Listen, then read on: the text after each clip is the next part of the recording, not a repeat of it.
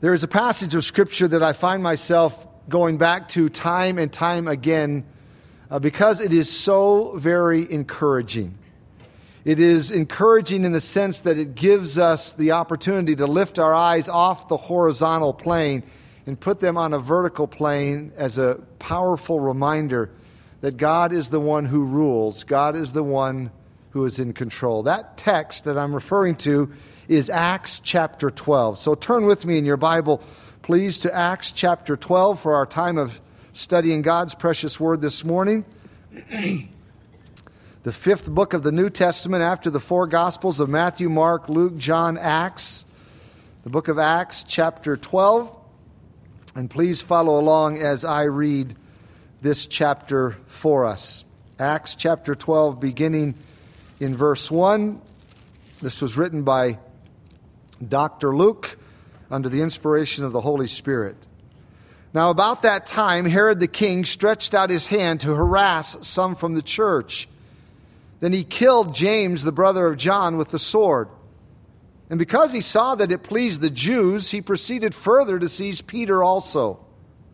Now it was during the days of unleavened bread.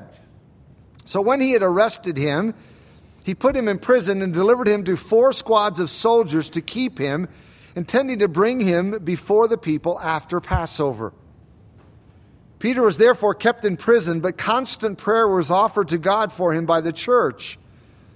And when Herod was about to bring him out, that night Peter was sleeping, bound with 2 chains between 2 soldiers, and the guards before the door were keeping the prison. Now behold, an angel of the Lord stood by him, and a light shone in the prison. And he struck Peter on the side and raised him up, saying, "Arise quickly." And his chains fell off his hands. Then the angel said to him, "Gird yourself and tie on your sandals." And so he did. And he said to him, "Put on your garment and follow me." So he went out and followed him, and did not know that what was done by the angel was real, but thought he was seeing a vision. When they were past the first and the second guard posts, they came to the iron gate that leads to the city, which opened to them of its own accord. And they went out and went down one street, and immediately the angel departed from him.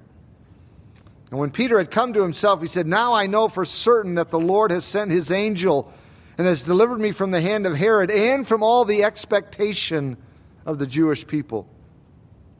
So when he had considered this, he came to the house of Mary, the mother of John, whose surname was Mark, where many were gathered together praying.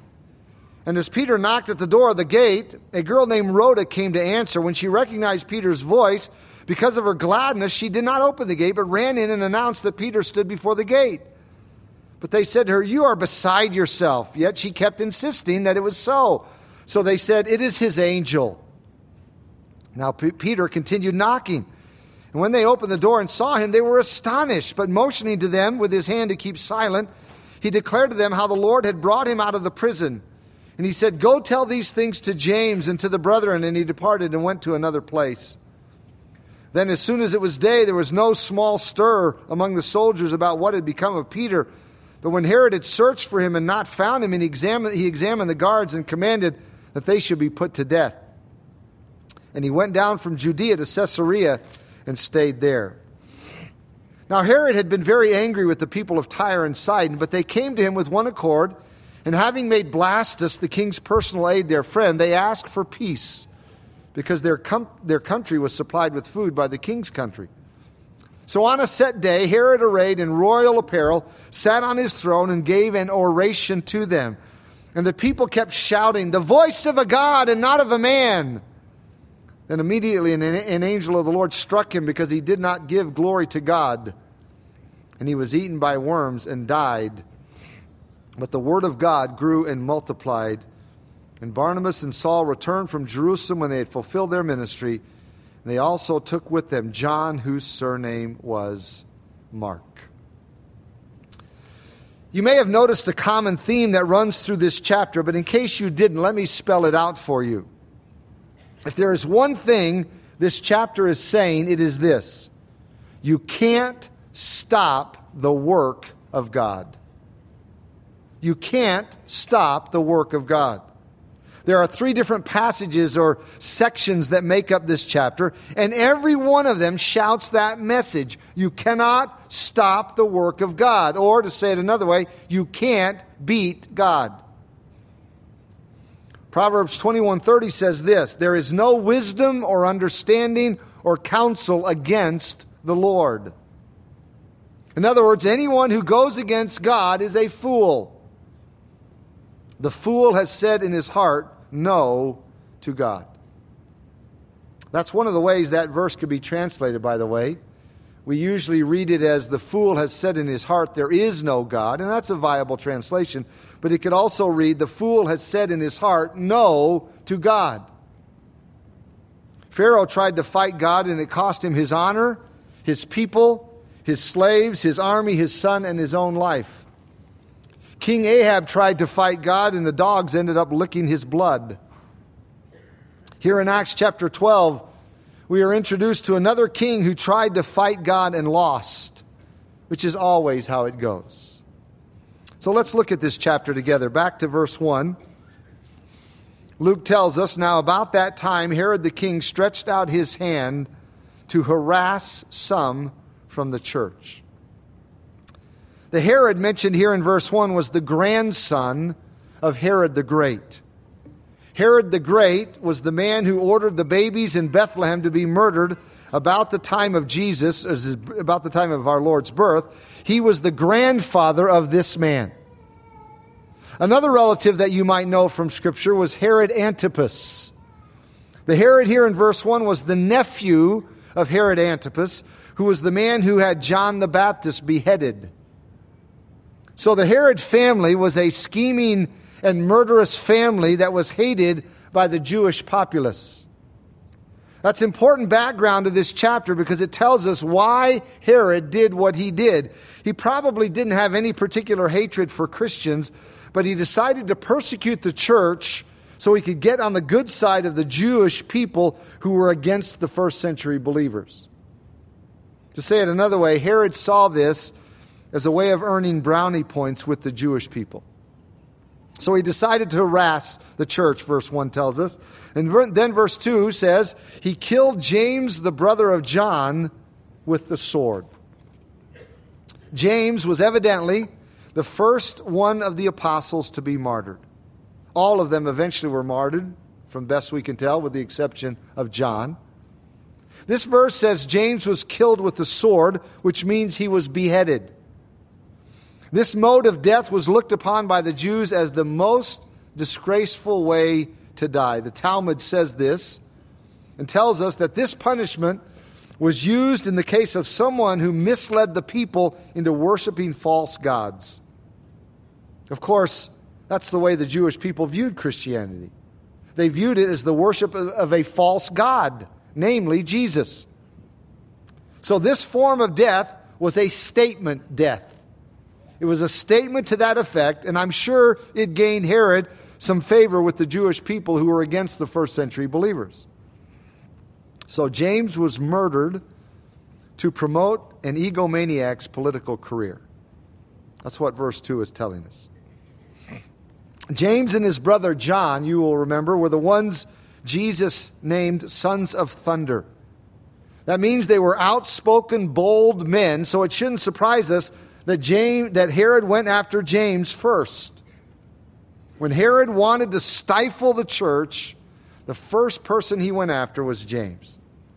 We would maybe think it would have been Peter. Go for the leader. Peter was the leader of the apostles, but Herod went for James. James was the biggest problem for this ungodly man. That tells you something about the impact of James's life. The way this chapter reads, it seems like Herod didn't even think about doing anything to Peter until he saw that it pleased the Jews when he beheaded James. So you could almost say, compared to James, Peter was mellow.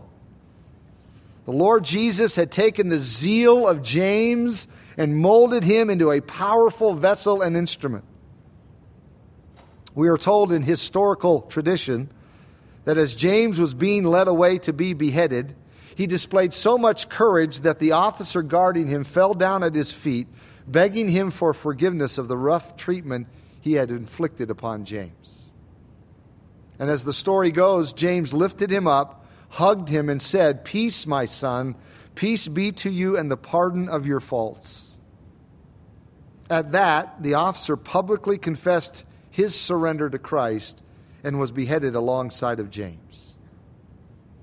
If that's an accurate historical account, it's an amazing story. James took someone with him when he went to heaven. Verse 3 tells us, because Herod saw that it pleased the Jews, he proceeded further to seize Peter also. Now it was during the days of unleavened bread. Luke adds that note about the days of unleavened bread because it tells us why Peter wasn't executed immediately. Herod was going to wait until after the Jewish holidays so he could get their full attention to seek to win their favor. We learn from history that in order to secure the favor of the Jews, Herod tried to keep all of their laws, and one of their laws was that during this holiday there could be no executions. So Herod complied to make the most of his sick popularity contest. Verse 4 tells us, so when he had arrested Peter, he put him in prison and delivered him to 4 squads of soldiers to keep him, intending to bring him before the people after Passover. By the way, this is, if we were reading through the book of Acts, this is the 4th time Peter was put in prison. He probably had a room with his name on it. But this go around, he was guarded by 4 soldiers at a time. 2 soldiers would be chained to him at all times. 2 would guard the door.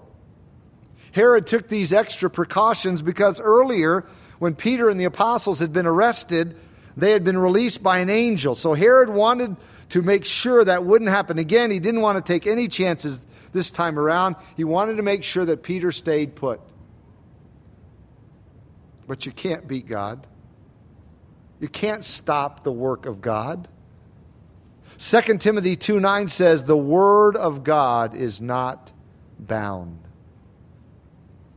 That is, by the way, one of the most common inscriptions in the catacombs in Rome, where many Christians had to hide out for years and years because of the persecution.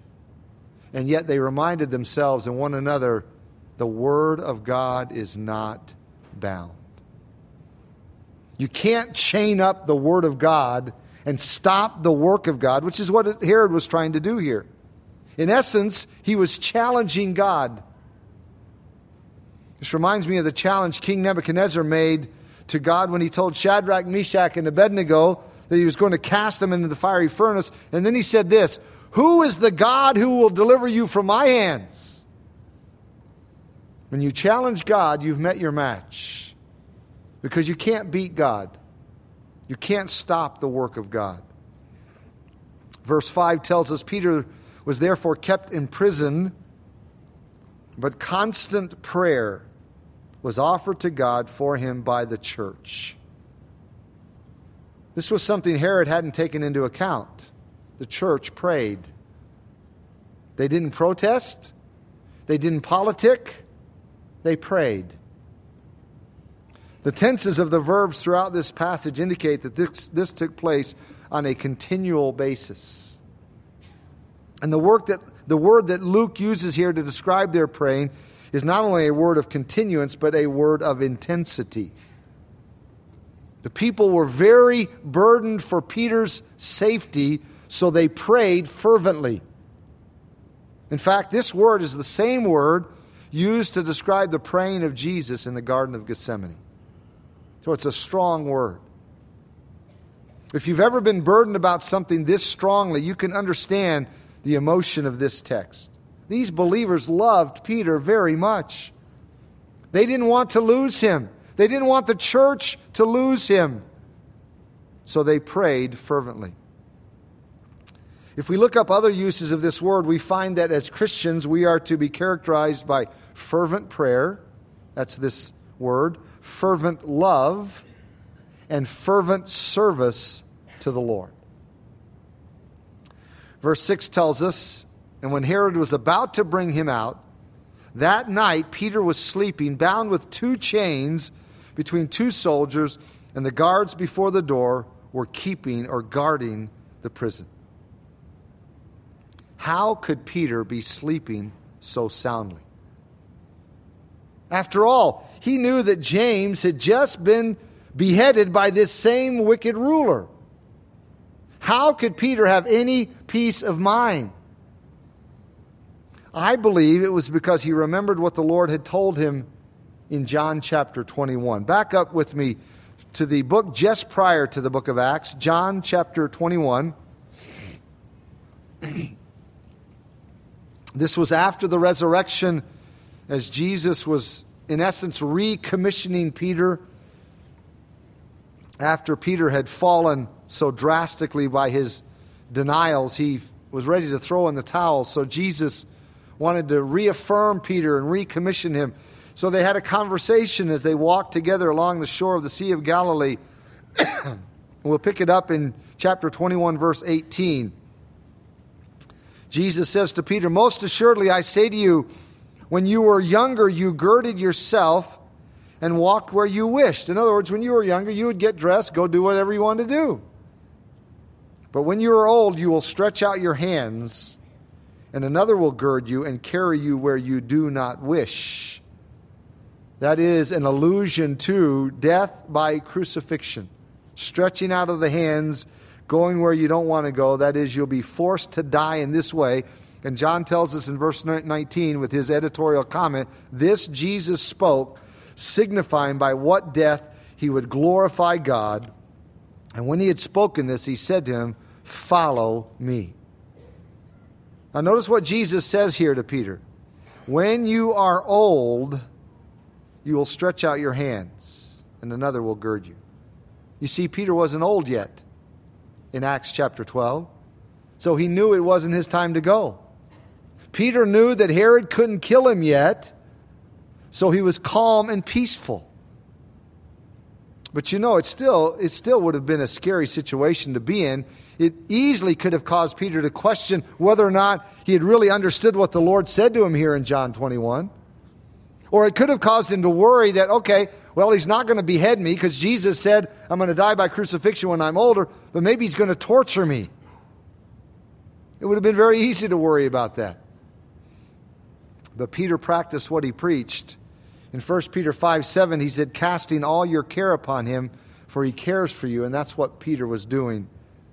Peter knew that the Lord cared, so he was able to sleep. The Lord gave him peace. But remember, as I've said many times in the past, the Lord doesn't give us this kind of grace until we need it. Then he gives it. And Peter had that grace. Even though he was arrested, facing execution, he was asleep. Now back to our text in Acts chapter 12.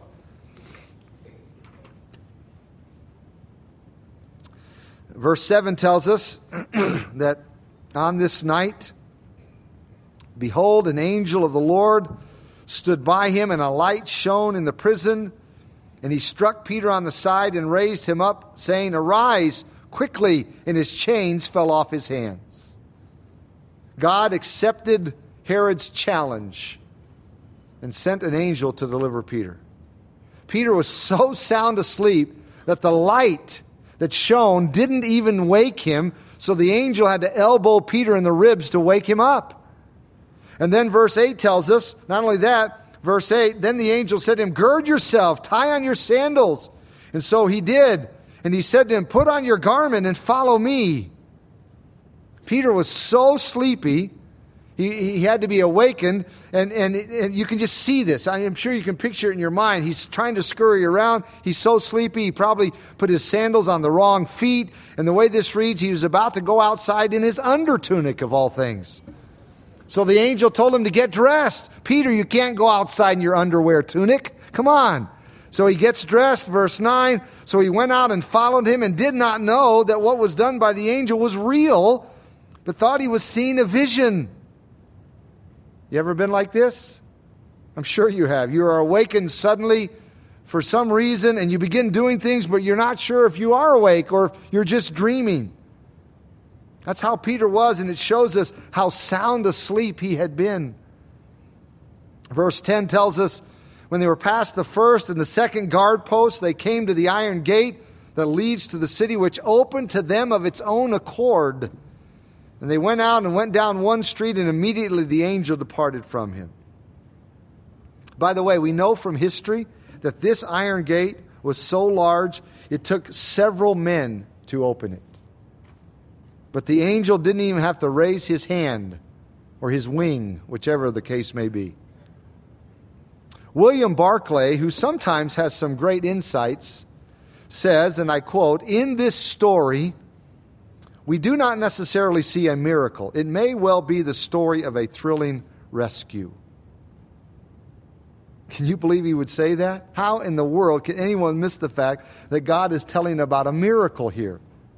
Think about the facts. An angel got by the two guards who were at the door and came right into Peter without the two guards who were chained to Peter, even knowing it, even though a light shone in the prison. Then the chains fell off Peter's hands without waking up the guards. The angel talked to Peter without waking up the guards. Peter got dressed and left without waking up the guards, or without the other guards even noticing. The iron gate opened of its own accord. This is clearly a miracle.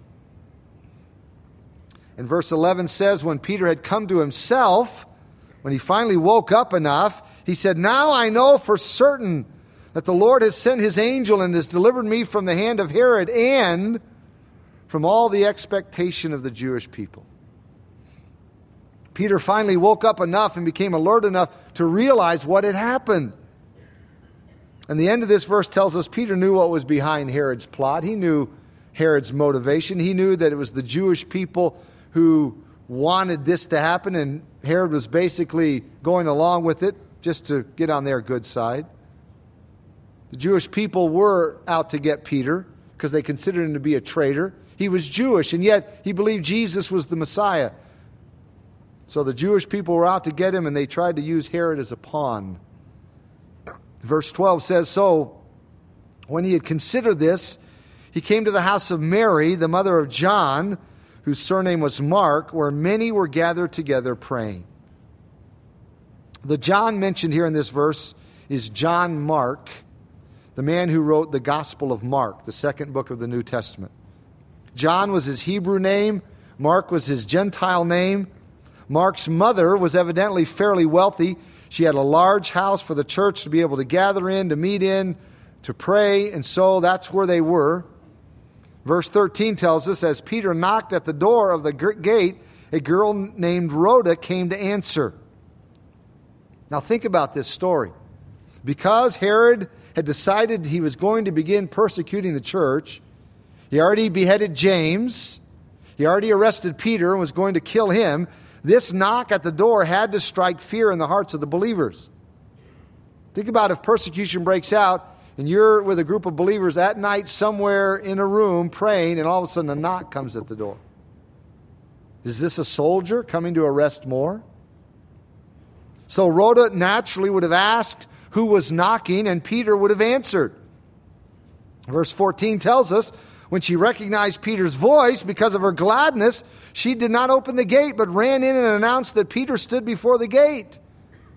Now, this is where the story really gets funny, and it's intentionally recorded by the Holy Spirit. He records it all, not only for us to learn from historically, but also, I believe, for us to see ourselves and how ridiculous we can be at times. Verse 15 tells us, but they said to her, "You are beside yourself." Yet she kept insisting that it was so they said, "It is his angel." The phrase "beside yourself" is the Greek word from which we get our English word maniac. They were saying to her, "You are crazy, lady. You are outrageous. You're like a maniac. Now be quiet so we can pray. Heavenly Father, please release Peter from you." Can't you see this? These are great prayer warriors of faith. God got Peter out of prison, and now Peter can't even get into the prayer meeting. They thought it was Peter's angel, they said. They probably thought this was a guardian angel who had come to give the church some news about Peter. Verse 16 tells us, now Peter continued knocking. When they opened the door and saw him, they were astonished. You see, they had been praying in faith, believing, and that's why they're so astonished, right? Aren't you glad, beloved, that God is so good to answer our prayers even when we don't believe when we pray? I am, because I have to confess I don't always pray like I should. This is such an encouragement. These believers were burdened about the situation, so they took it to the Lord in prayer, but you get the impression by reading this that they didn't expect any kind of answer. They certainly didn't expect the kind of answer they got. They're astonished, surprised. In verse 17 tells us, but motioning to them with his hand to keep silent, this is Peter, he declared to them how the Lord had brought him out of prison. And he said, go tell these things to James and to the brethren. And he departed and went to another place. The James mentioned here in this verse obviously isn't the James who was killed up in verse 2. This James was the half-brother of Jesus. The James in verse 2, remember, brother of John. This is the half-brother of Jesus, the author of the letter that bears his name, and one of the key leaders in the Jerusalem church. So Peter instructed them to send someone to James to tell them the news, and then Peter left because he knew that they would come looking for him there, and he didn't want to jeopardize these believers.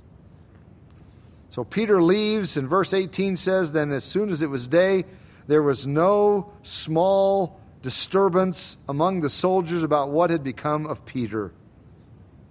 Don't you love the way the Bible words things? My translation says there was no small disturbance, which is another way of saying there was pandemonium. I mean, there was bedlam. Where is this? Where is Peter? Our heads are on the chopping block here. So there's this just stir of activity trying to figure out where Peter had gone. And verse 19 says, but when Herod had searched for him and not found him, he examined the guards and commanded that they should be put to death. And Peter went down from Judea to Caesarea and stayed there.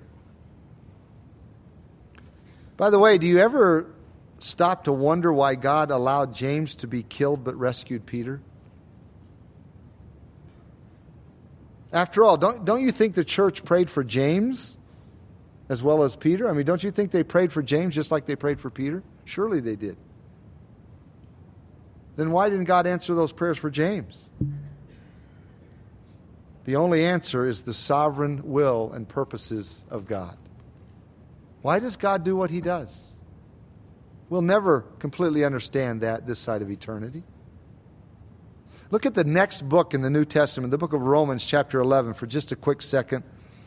Romans chapter 11.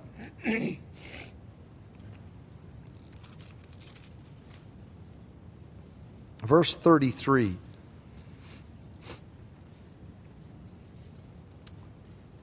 Paul closes out this 11th chapter with these words, oh, the depth of the riches both of the wisdom and knowledge of God.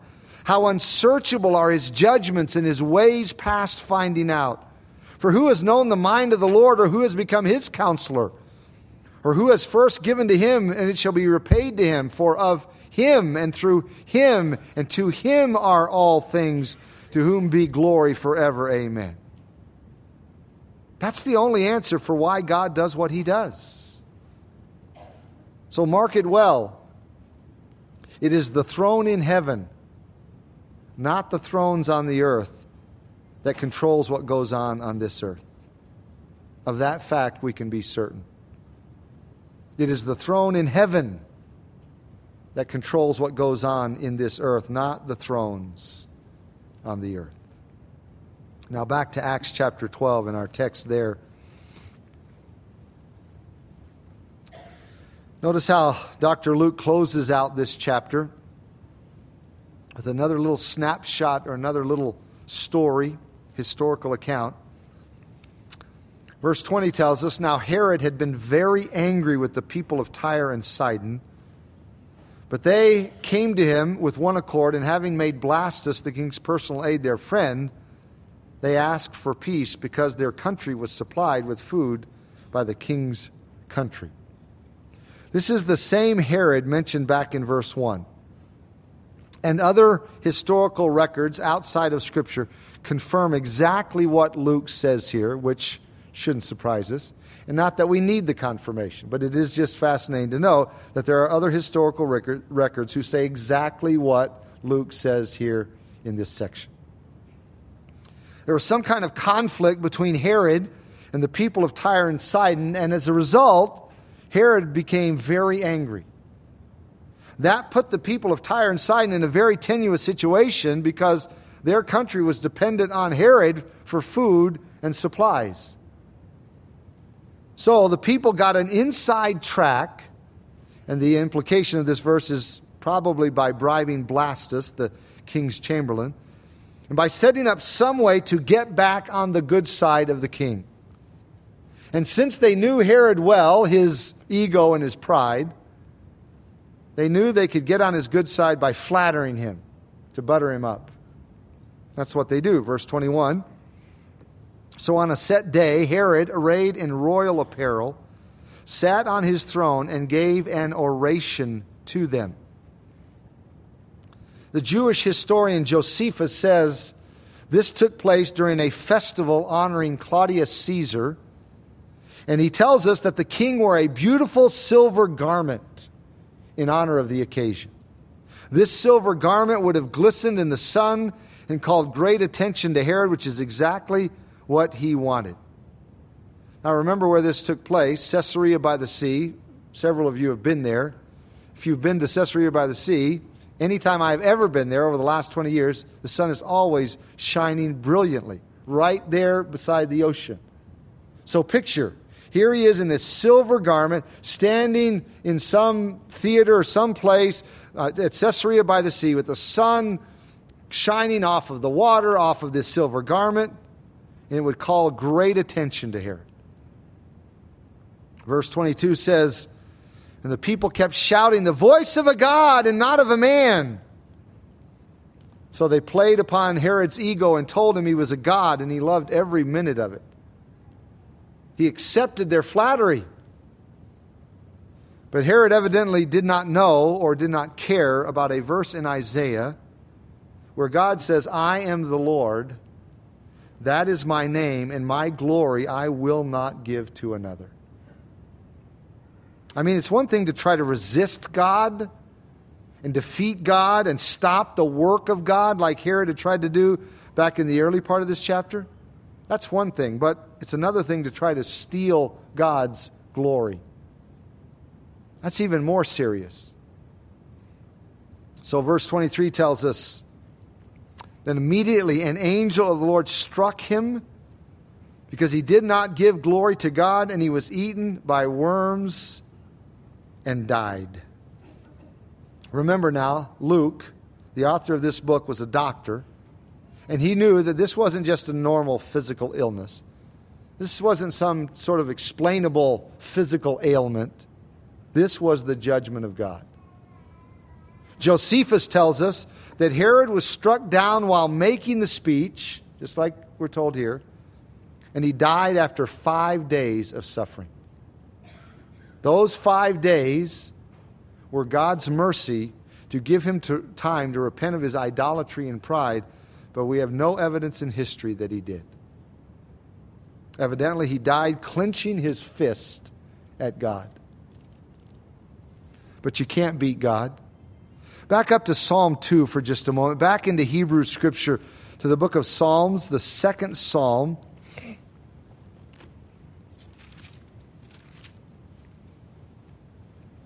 Psalm 2, verse 1. Why do the nations rage and the people plot a vain thing? The kings of the earth set themselves and the rulers take counsel together against the Lord and against his anointed, saying, let us break their bonds in pieces and cast away their cords from us. In other words, let's somehow strip off all of these, God's requirements, God's cord, these things that are so binding to us. That's the way unbelievers look at the Word of God, as something that binds them and, restricts them. Let's just throw all this stuff off. Get rid of it. God's response is verse 4, he who sits in the heavens shall laugh. The Lord shall hold them in derision. God's enemies are no match for God. When people try to defeat God, he just laughs because it's so ridiculous. But the fact that he laughs doesn't mean that he excuses people for their rebellion or sees it as a trivial thing, a light thing. Look at the next verse, verse 5. Then he shall speak to them in his wrath and distress them in his deep displeasure. God takes this very seriously. People who try to fight God not only lose here and now, they will lose for eternity as they suffer the wrath of God forever. Isaiah 45:9 says, woe to him who strives with his maker. If you try to fight God, you're going to lose. Now back to our text in Acts chapter 12. Notice how Luke ends this chapter. Chapter 12, verses 24 and 25. He says, but the word of God grew and multiplied. And Barnabas and Saul returned from Jerusalem when they had fulfilled their ministry. Mark that. No matter what people, rulers try to do to stop the work of God, God will always see to it that every one of us has the opportunity to fulfill our ministry. There's no such thing in one sense as premature death. They fulfilled their ministry. They also took with them John, whose surname was Mark. But the key to this chapter is verse 24. The word of God grew and multiplied. In spite of all the efforts of Herod to stop it, in spite of all the efforts of the Jewish people who didn't believe the gospel, trying to stop it, the church just kept on growing. Lenski says, quote, that is the way in which the histories of the persecutions always end. That is the way in which the histories of the persecutions always end. Persecution always ends with God's word and work moving forward. H.L. Hastings said this about the Bible and about the work of God and about the church of God. I quote, infidels for hundreds of years have been refuting and overthrowing this book, and yet it stands today as solid as a rock. Its circulation increases, and it is more loved and cherished and read today than ever before. Infidels, with all their assaults, make about as much impression on this book as a man with a tack hammer would on the pyramids of Egypt. When the French monarch proposed the persecution of the Christians in his dominion, an old statesman and warrior said to him, Sire, the church of God is an anvil that has worn out many hammers. So the hammers of the infidels have been pecking away at this book for ages, but the hammers are worn out and the anvil still endures. If this book had not been the book of God, men would have destroyed it long ago. Emperors and popes, kings and priests, princes and rulers have all tried their hand at it. They die and the book still lives. End quote. The church of God is an anvil that has worn out many hammers. At the beginning of this chapter, from a human perspective, Herod seemed to be in control and the church was losing. James is beheaded, Peter is arrested, but here at the end of the chapter, Herod is dead and the church is very much alive. Beloved, let this be a lesson to us.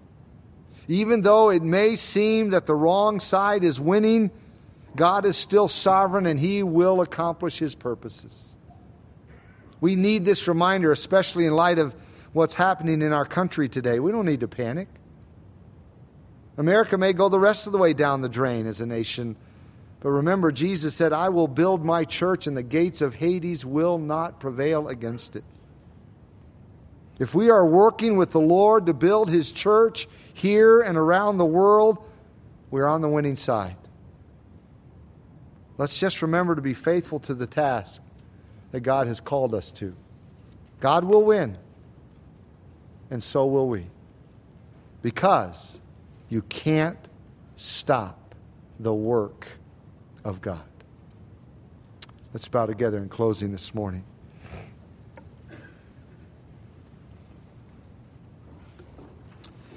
It is true that nothing or no one can stop the work of God.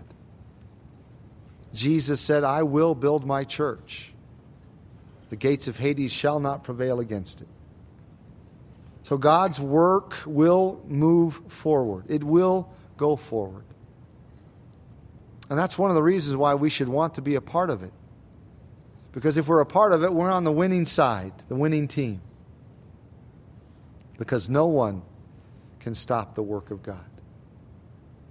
People may resist it and try to thwart it, but ultimately you can't stop it. Now let me bring this down to a personal level. Maybe there's someone here this morning, or several someones, who is resisting not the work of God in the sense of you're trying to stop the spread of Scripture or whatever, but you're resisting the work of God in your life. You know that you're not right with God, but you're unwilling to yield. You're unwilling to let go. Maybe you're a Christian. You're living a way that you know the Lord would not want you to live, but you just keep pushing Him away. Or maybe you're not a child of God. You never surrendered your life to Christ. Either way, it's a foolish thing. It's a foolish thing to try to stiff-arm God, to try to push Him away. Let go now. Yield now. And turn to the Lord in surrender. Turn to the Lord in submission. And yield to Him your life. And Father, that is a challenge that we all need. Because even if we have come to the place in life where you have worked in our hearts to yield to the Lord Jesus, we still have self-will. We still have strong will. There are still times in life when we want our way. So we need this reminder. We need this challenge on a regular basis. We think of how Jesus said it, that if anyone wants to follow me, he needs to take up his cross, needs to die to himself to follow me. And that is something we need to wrestle with on a constant basis, dying to self, to live the way the Lord Jesus wants us to live. In closing, Father, we pray for anyone here who does not know you as Father, who does not know your Son, Jesus Christ, as personal Lord and Savior. May you be pleased to use your word, to use your Spirit to stir their hearts, so that today would be the day they would turn to Jesus Christ in simple, humble, childlike faith. And for those who are your people, accomplish in our hearts and our lives what you see is needed, because you know us well. You know us perfectly. So stir our hearts in the direction you want us to be stirred, and may we be quick to respond. We ask all of this together in Jesus' precious name. Amen.